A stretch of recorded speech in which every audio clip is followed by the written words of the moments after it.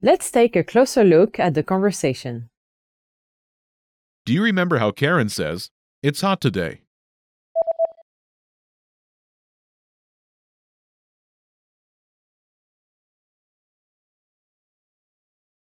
Il fait chaud aujourd'hui.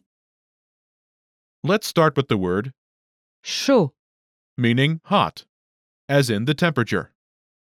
chaud, chaud, Before chaud.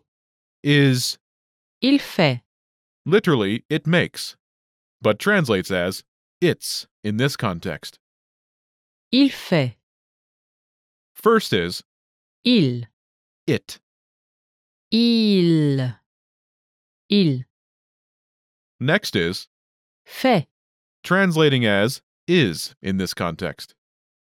fait, fait, Note fait, is from the verb faire.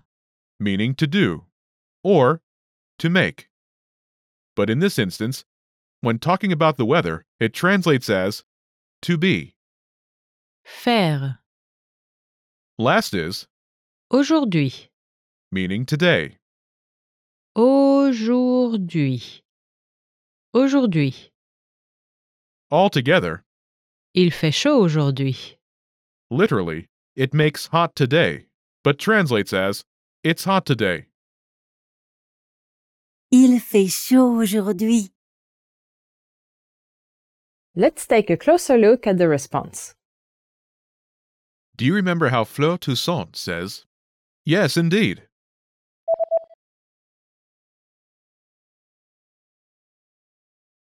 Oui, en effet. This starts with the expression Oui, meaning yes. oui. Oui, After this, en effet. literally, in fact, or, in this case, a more natural translation, indeed. En effet. En effet. Altogether, Oui, en effet. yes, indeed. Oui, en effet.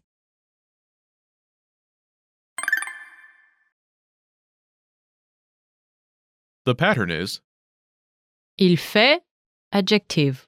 Aujourd'hui. it is adjective today. Il fait, adjective. Aujourd'hui. To use this pattern, simply replace the adjective placeholder with a suitable adjective. In this lesson, you'll learn adjectives related to the weather that you can use with this pattern. Imagine it's cold. Froid. Cold. Froid. Froid. Say, it's cold today.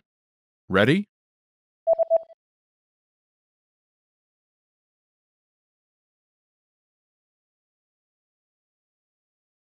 Il fait froid aujourd'hui.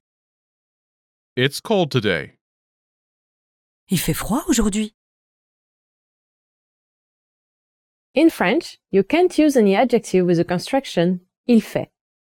It's restricted to a small set of adjectives, such as the adjectives covered in this lesson and some others. Mauvais, bad weather. Lourd, heavy, sultry.